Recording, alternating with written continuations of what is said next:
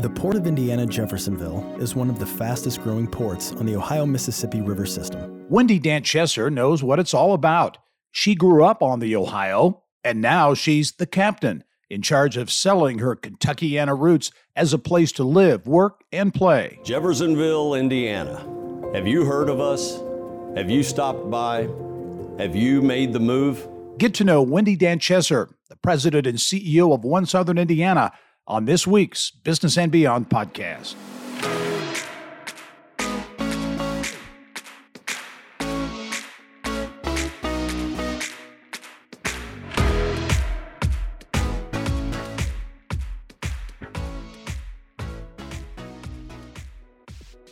Hello and welcome to episode 89 of the Business and Beyond podcast, presented by PNC. I'm Gary Dick. When you hear Wendy Dant Chesser talk about her memories of growing up in Southeast Indiana, you can see why she's so passionate about seeing the region grow. Wendy was born in Louisville. Her family moved to Maple Street in downtown Jeffersonville after she finished first grade. A self-described athletic nerd, Wendy played volleyball and softball at Jeffersonville High School, started college at the University of Florida, but quickly realized the Midwest was where her heart was. She came home, graduated from IU Southeast, and has now led economic development efforts for One Southern Indiana for the past 10 years. And it gives me a great deal of pleasure to welcome Wendy Dant Chesser, the president and CEO of One Southern Indiana, the economic development group for Southeast Indiana, to the podcast. Wendy, how are things in Southeast Indiana? You know, we can't complain about anything right now. Well, that's not true. We have some challenges like every other community, but in the grand scheme of things, it's good times here in Southern Indiana. Yeah, a lot of good times. And I think a lot of people perhaps around the state aren't aware of all the things that have been going on in Southeast Indiana. I've known you for a number of years, and I've really always enjoyed watching the successes that have happened, the battles in Southeast Indiana to get the region together and fighting through that and getting some big wins. Describe, Wendy, from your perspective, if you're talking to someone from Northern Indiana or other parts of the state who really don't know, maybe they haven't been through or around Southeast Indiana, give us a kind of a description of the region and kind of the vitality and what's going on right now. It's a fabulous place to be. It is truly where the South meets the Midwest. And if you think about the way that the Ohio River has been the cutoff, if you will, we get the amenities of both sides of it. So most of our communities in our counties, Clark, Floyd, Scott County, and then we work also sometimes with Harrison, sometimes with Washington, and then Jefferson County, where most of us are part of the Louisville, Kentucky metropolitan statistical area. So when we're selling our community, we are really best known for a city we're not, in a state we're not a part of. And so thinking that through that slowly, the benefits of that is that we get the amenities of a big city, and Louisville has its own identity. It has its own challenges, but of course it has its own amenities. We get to take advantage of those when selling our community, either for businesses to locate here, or for people to live here and move here. We get to take advantage of all of that. And it's really a nice little hidden treasure that is a selling point for what we do in economic development. You mentioned the Ohio River as kind of a separator between Indiana and Kentucky, but an amazing connector that is now reality. The Ohio River Bridges Project, multi-billion-dollar project, two bridges over the Ohio River. What has that and will that project mean? Because that's more than visually connecting things. It's a big economic connector as well. So let's start with the fact that in the 1960s, I believe the first meeting for this project took place in 1969, which is the same year I was born. So it seems like an awful long time ago. When the discussions about it started, it really was a completely different project than by the time it was committed to in 2012. So the way that the project has played out for us is that in economic development, we get access to all of those amenities I mentioned on the south side of the river more quickly. And a couple of the key ones is the population. If you look at the Louisville, Kentucky metro area, we're at 1.3 million population. That gets us on a level that is exciting to companies looking to come into an area. The second is it gives us a connection to the transportation hubs that Louisville has to offer. Whereas Indianapolis benefits from the FedEx hub, here we have UPS World Hub, their largest North American shipping center. So we have access to that very easily and very quickly now because of the Ohio River Bridges project. As you look at that, selling the region, if you will, you mentioned you're unique because you have the counties there on the Indiana side, but you're also part of the Louisville DMA as well. How has that gone? I mean, is there participation, cooperation, collaboration between you and your folks and city of Louisville and the folks on the other side of the river too? It's better now than it has been, but it's like every other relationship. It has its ebbs and flows. I would say that our ability to pick up the phone and call our counterparts on the other side of the river. I did that this morning on an issue that came up. It was little, but at least I texted and said, hey, do you have 5 minutes? Yes. Called back. We got it resolved. It was done in a matter of time because we have that shared purpose in working together. One of the other things that has really helped that relationship, Gary, is that we don't actively engage in what we call inciting the river hoppers, somebody to move from one side of the river to the other. They're not going to add new jobs. People are just going to have to travel a different route to get to work.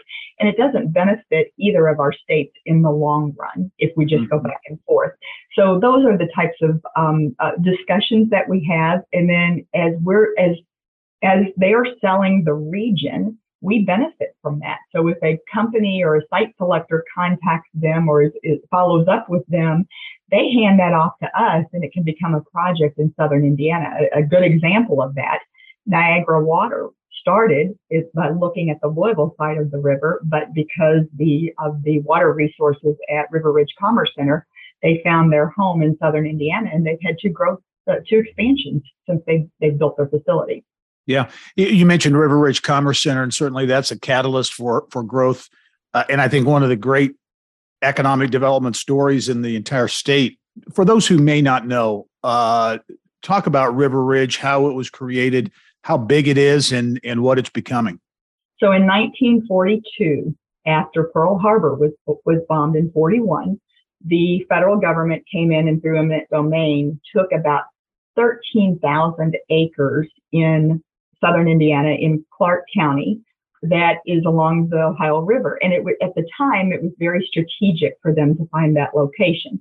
It had its own water resources. It was far enough away from the war technology of the day to get for bombers to bomb from either of the oceans. And so it had a unique purpose for the Army. They came in and in March, they made the announcement in March of 1942. And the population of Charlestown, Indiana was about 800 or 900 people at the time. By October of the same year, the population of Charlestown grew to 13,000. Wow. And imagine the influx of people that caused because they were building a city. So the Army ammunition plant had its own water treatment, its own wastewater treatment. It had 2 electric generating stations. It had its own landfill. It was truly operating as an independent community. And the benefit that we see today is, unfortunately, because that the wartime technology again changed. That did not meet the needs of warfare as we know it today. And in the 1980s and early 90s, the Army started decommissioning some of the property that we now call River Ridge. It never went through the base realignment and closure, or BRAC, like a lot of communities with military installations did. But instead, the Army contracted with a company and said, go develop this for economic development. Well, that Army contractor decided economic development was just going around to all of the local municipalities and saying, hey, move your company into our land and we'll get it to you tax free. Well, that did not set well with the local elected officials who were running those communities and saw their companies being picked off. So they worked in conjunction with the state government, with the federal government, with the U.S. Army, and they created a pathway to transfer that land into local control. Now, they started with 13,000 acres, and 6,000 of those acres is what we now today call the River Ridge Commerce Center. The other 7,000 acres became the Charlestown State Park. And so we as residents of the community have a lot of benefit from that, because we can see both the recreational benefit, as well as seeing that we have economic benefit to the tune of 6,000 acres, which today we call the River Ridge Commerce Center. Hey, talk about what is there now, because I know you're attracting a number of investments, big investment jobs that are building up River Ridge Commerce Center into something potentially very special. Wow. Well, the biggest thing we've been able to offer is a mega site, and River Ridge started with a site that had about 1,700 acres in one site. It may or may not be developed completely. In fact, we've not seen anybody ask for that full amount in a while, but we've been able to attract companies in many different industries and in many different sizes. And the benefit for us is that there's a foreign direct investment component as well. So some of these companies are coming in. I'll give you a couple of examples. A couple of years ago, we announced that Denso, a Japanese auto parts maker, was coming to River Ridge, and they have been operating there. We have benefited in the pharmaceutical industry. The pharmaceutical benefits managers have come in, and they take advantage of the fact that UPS Worldport is so close to River Ridge, because they know that some of those specialty drugs need to be sent out very quickly. And if they get the package or the shipment to UPS by midnight, by 10 o'clock the next morning, it can be anywhere in the continental U.S. That's a huge market advantage for those companies. So we've got 2 or 3 that are prime there. And then I mentioned earlier that we have some food service companies. So in conjunction with, packaging or food production itself or water bottling, we've got an opportunity to really take advantage of all of that. And I'd be remiss if I didn't tie in what, besides we have now the road connections with the bridges. We have the air connections, both with the Clark Regional Airport but UPS Worldport. We have the Port of Indiana at Jeffersonville, which is probably 3 miles maximum from most of the sites in River Ridge. And what that does is it adds another component of that infrastructure that is critical for economic development. I was going to ask you about that, because as you look at the assets there, to me, they've got to be unique or certainly among the best in the Midwest, if not beyond. As you look at that connection to the Port of Indiana, Jeffersonville, UPS Worldport, you got the Ohio River bridges, the new bridges there, the river itself, connectivity, Midwest location. How does River Ridge, how does that location stack up competitively, in the Midwest and maybe even beyond? It's a great question, and it really depends on what the company needs. I didn't mention rail, but rail is also a critical component that we can feed. So companies are looking, the speed of economic development project. In my 25 years in the business, the speed of these projects is unlike anything I've seen. We had a smaller company look at a site less than 2 months ago, and they announced last week. So we're in a new age for that. The number one criterion that companies are still asking about is workforce. How are we doing? What do they need? And the more specialized the type of job that they are looking to fill, the more we have to dig deeper and figure out what we have here locally to help fill those jobs. So we're starting the ancillary projects such as talent attraction. We're trying to get a handle on the childcare offerings that we have in our area, because that's a talent attraction component. And then, of course, building relationships with education from higher education through K through 12 becomes becomes a part of that economic development work. So that the plate is just getting bigger and bigger of all the things that we get to work on.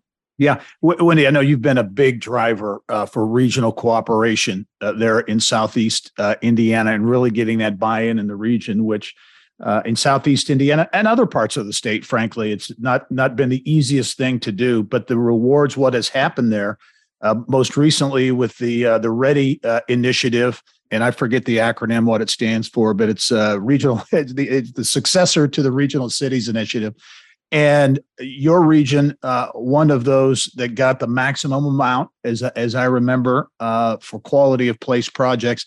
Talk about, first of all, getting that buy-in in the region.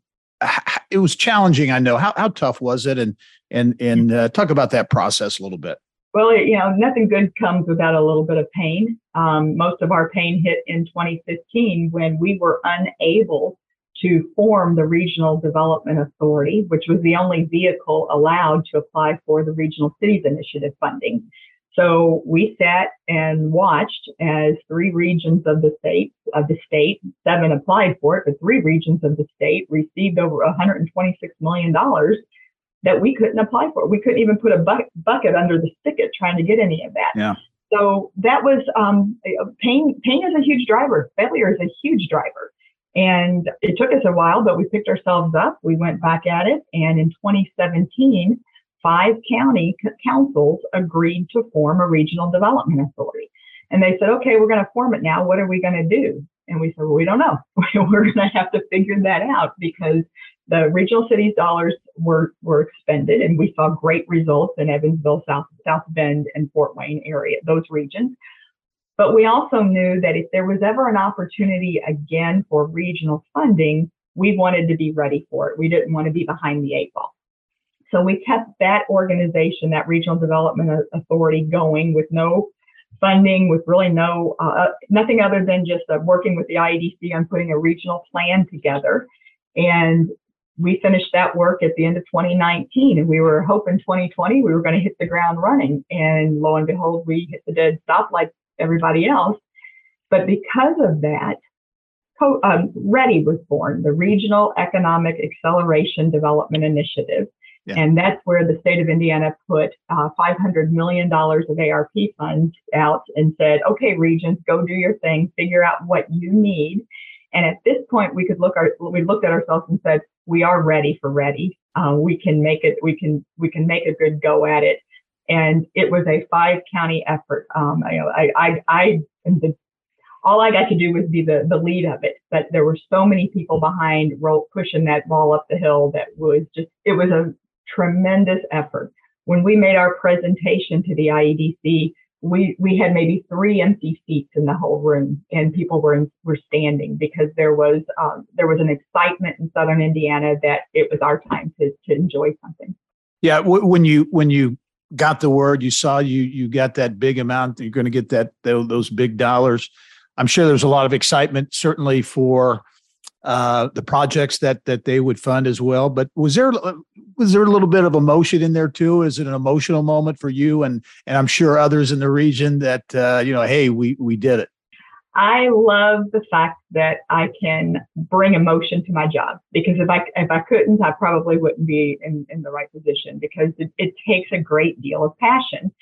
And when I say me, it was the entire team was just as passionate about it. So the anticipation of the award ceremony was incredible. When it was announced, I actually I saw it on the screen because we were lower on the list as they were reading them off. And I was almost disbelief. Is that real? Did we just win the $50 million award that we've been striving for? And then, quite frankly, Gary, by the time I was driving home, it turned into fear. Like, oh my gosh, now we got to do something. We've made all these promises. How do we make sure we get them what we maximize the potential of this investment? Yeah, there were tears, there was giggling, there was a little bit of a panic look, but yeah, it was about 2 hours for me to drive from Butler University to my office in Southern Indiana. I had 37 text messages when I came home. And wow. That was enough people around the state or around the region going, thank you, or let's go get it. Let's go get this done. And it was the drive I needed to get it to the point where it is today. And our role in it today as One Southern Indiana has really taken a different twist. We're on the backside of it now. We're not the federal fund administrators. So we've basically passed the baton, if you will, to our economic development district. And they're moving forward, and all of those dollars are starting to seep out into our community in a very positive way. Yeah, I know regions around the state are approving or kind of targeting their projects. Have you selected projects? Have the projects been selected there in Southeast Indiana? We went through the process of ranking our projects prior to submission. So, and that was our job in the summer of 2021. It didn't come out exactly. Projects changed the way that some of the federal funds had a little bit of an impact on the way that they would be spent in some of the projects. So most of that work was done prior to submission, and now they're going through the process of just, they're making hard decisions. I don't mean to discredit that at all, but the hard decisions are, okay, we've got all of these great projects. We made a request for 84 million, knowing that 50 was the maximum. So there's some folks that are saying, okay, well, we're not going to get funded this time. Well, what are you going to do for us to help make sure that there's funding in the future? And I think that setting our sights on the future is looking at those projects that need to be moved up. What do we do to shore them up a little bit? And then also communicating with the folks in Indianapolis, either through the administration or we expect some type of legislative activity to see a ready repeat or a ready 2.0 funding source coming in the future. These are largely quality of place, quality of life type projects, whether it's Southeast Indiana or wherever the location around the state of Indiana. How important for those who maybe, they hear about these projects and they say quality of place, how important is that? As you look as an economic developer and someone who's out there selling a region and talking to companies and others, how important are these quality of place projects that make places better places to live? So the goal of economic development is not only to bring in companies, to bring in the types of companies that a community says that it wants. And those criteria tends to be around what's it going to do for us in terms of taxable capital, what's going to be built here, but also the jobs that are going to be created by the company coming in. And those types of jobs, at this point, we can pretty much categorize.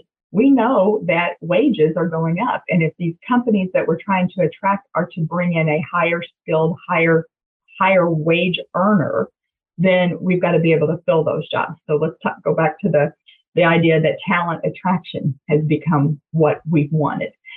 People make decisions based on what they do in their personal life, just as much as what they do in their work life. So we have to make sure that our community, or in our case, our group of communities, has a lot to offer that would attract different types of people.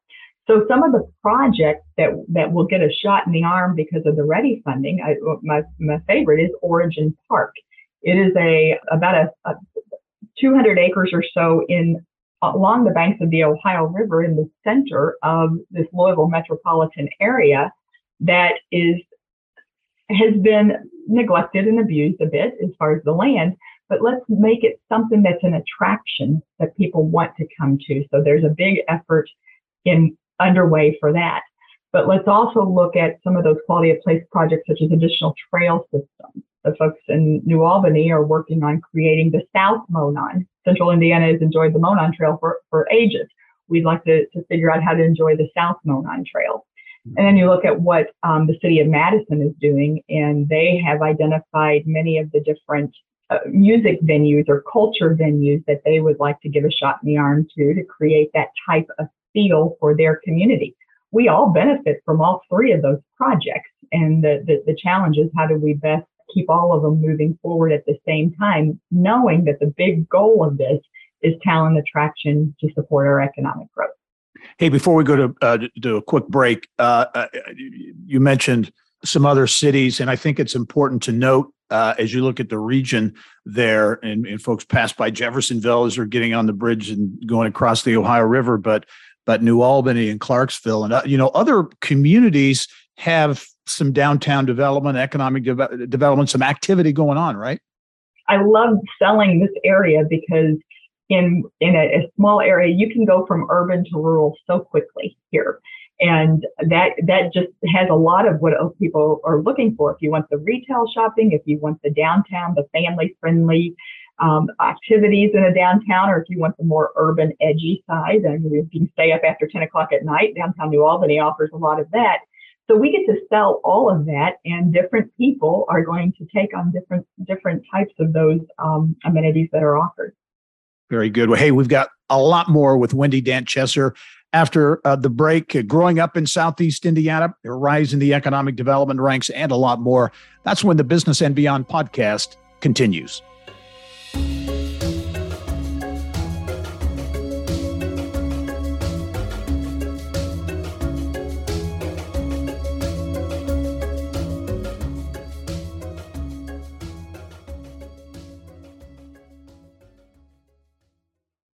This is Alex Brown. Get caught up on the state's top business news every business day with Inside Indiana Business Radio on demand. This twice-daily podcast features our statewide Inside Indiana Business Radio reports with additional bonus content that you can listen to anytime, anywhere. You can listen now on the podcast page at InsideIndianaBusiness.com or subscribe for free on Apple Podcasts, Spotify, or wherever you get your podcasts. Welcome back to the Business and Beyond podcast presented by PNC. My guest this week is Wendy Dant Chesser, the president and CEO of One Southern Indiana. And Wendy, you are working really in your hometown, right? You grew up in Jeffersonville. You're a hometown girl. Talk about growing up in Jeffersonville, what that was like. I'm the first generation in my family to grow up in Jeffersonville. Both of my parents were from the Louisville area, and they moved to Southern Indiana in 1976. So I had finished first grade in Louisville, and we moved to Maple Street in Jeffersonville, which is right in the heart of the downtown area. I didn't really have I don't have any older siblings, and since my parents weren't there, I didn't have I was the first to sort of experience what middle school and the public schools in Indiana were like, and then high school, but would not trade my experience for anything in the world. Jeffersonville has been very good to me. I went away to college my first year, but came back and finished in New Albany at IU Southeast. And so when I had the opportunity to come back and work at One Southern Indiana, it was really coming back doing what I love doing in the two communities that helped raise me. And it's fulfilled every expectation I'd hoped for. So what kept you busy as a youngster? Was it sports, extracurricular? What were those early years like? I would say that the descriptor people would give, I was an athletic nerd. So I played all the sports. I played softball, volleyball, basketball, at least up until high school, but I always made good grades. So I had the geeky side of me that was intent on getting a college or getting an opportunity to go to college, first graduate in the family to do that. But also I enjoyed the athletic side of it. So as I look back on my upbringing, it was riding my bike in the downtown area, riding down to the Schimpff candy store, which is still the there candy today, store, of course, yes. Getting the world famous Red Hots. There used to be a place called the Trolley Inn right on the river where we had a true soda shop. So you'd ride your bike in and you'd go up to the soda shop and they'd make a cherry Coke the old fashioned way with a shot of cherry juice in it. And then we'd find a basketball goal somewhere or a lot and play whatever sport we could until it was time to go home when the sun went down. So you were a Jeff Red Devil, I assume? I was, yeah. High school. Well, yeah. And sports, what a great sports tradition that school has. Yes. Our team, the teams I played on both volleyball and softball, were good and competitive. We didn't win any state championships or anything that exciting, but it didn't matter. The experience my coaches wouldn't say that today, but the experience I had when I was growing up was the understanding teamwork, understanding pride in your school, which spills over to your community. And I think it really did impact who I am today. You mentioned going away to college and coming back and finishing up. What led you to your college decision? Where'd you go initially? Initially, I went to the University of Florida. I was going to leave the state of Indiana for warmer climates and then never come back. But it took me less than 8 months to realize that not everybody at a big campus thinks like a Midwest girl. And when my priorities were who I was and what I was going to do, their priorities didn't always line up. So coming home was comfort, but also it was the right fit. I lived at home at my mom's and went to school, worked full time, went to school full time in the evenings, and never ever felt like I was shortchanged or cheated in anything about my college experience. Okay, post college, did you know you wanted to get into economic development, or did you kind of evolve into that career? I don't think I had a clue what economic development was. My parents were great parents, great upbringing, but they weren't engaged or involved in things outside of their workplaces. Mom was she worked for Pepsi Cola, so she was very involved in work activities, but I didn't necessarily think in terms of leadership for a community, what that role would be, or who actually did things to make stuff happen. So I left here, lived in Columbus, Indiana for about 4 years after college, worked for a civil engineering firm. And in a marketing role for an engineering firm, I realized that every rural community needed additional help with its wastewater infrastructure, but they didn't always have the means to figure out how to get that done, which turned my interest into grant writing. And at that point, I was working on their behalf, trying to find the funding so that our engineering firm could do the work. And that introduced me to state government. So in my, at the time, it was the Indiana Department of Commerce. I spent a lot of time getting to know the folks that were in the grant cycles through the Community Focus Fund grants, which is the CDBG funds, federal funds that come through the state. And that really opened my eyes to what policy could do for making people's lives better. How'd you land back in Jeffersonville at One Southern Indiana? Job came open, right? Well, I worked for the state of Indiana in 4 or 5 different positions over 7 years, from 97 to 2005. By that time, I had moved up enough in the Department of Commerce that when there was an administration change, that something was going to be different for me, and I had a longing just to get to a local level and understand more how to be effective at getting a community ready for all of this policy that people were trying to better help make things better with.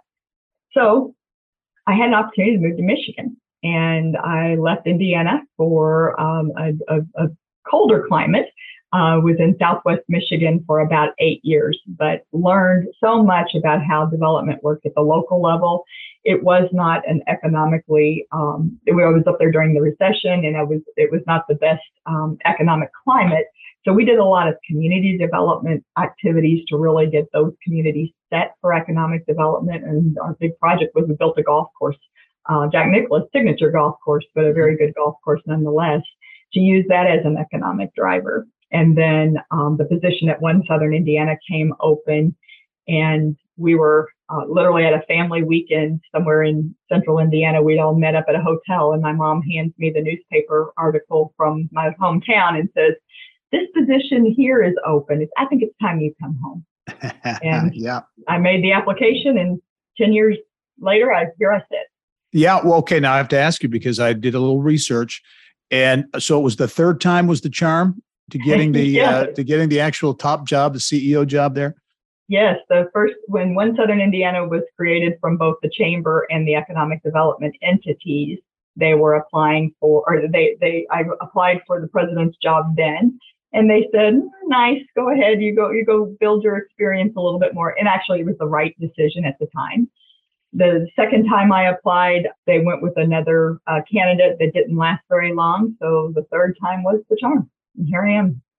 Okay, let's look kind of look in the crystal ball, Wendy. As you look, a lot has changed, a lot has transformed. There's a lot happening there in Southeast Indiana now. As you look at, and you got the Ready Grant money that's going to be deployed, and some other things going on. River Ridge, still a lot to be developed in that development. As you look at Jeffersonville, the region, Southeast Indiana, next 5, 10 years and beyond, what do you see? What would you envision the region becoming?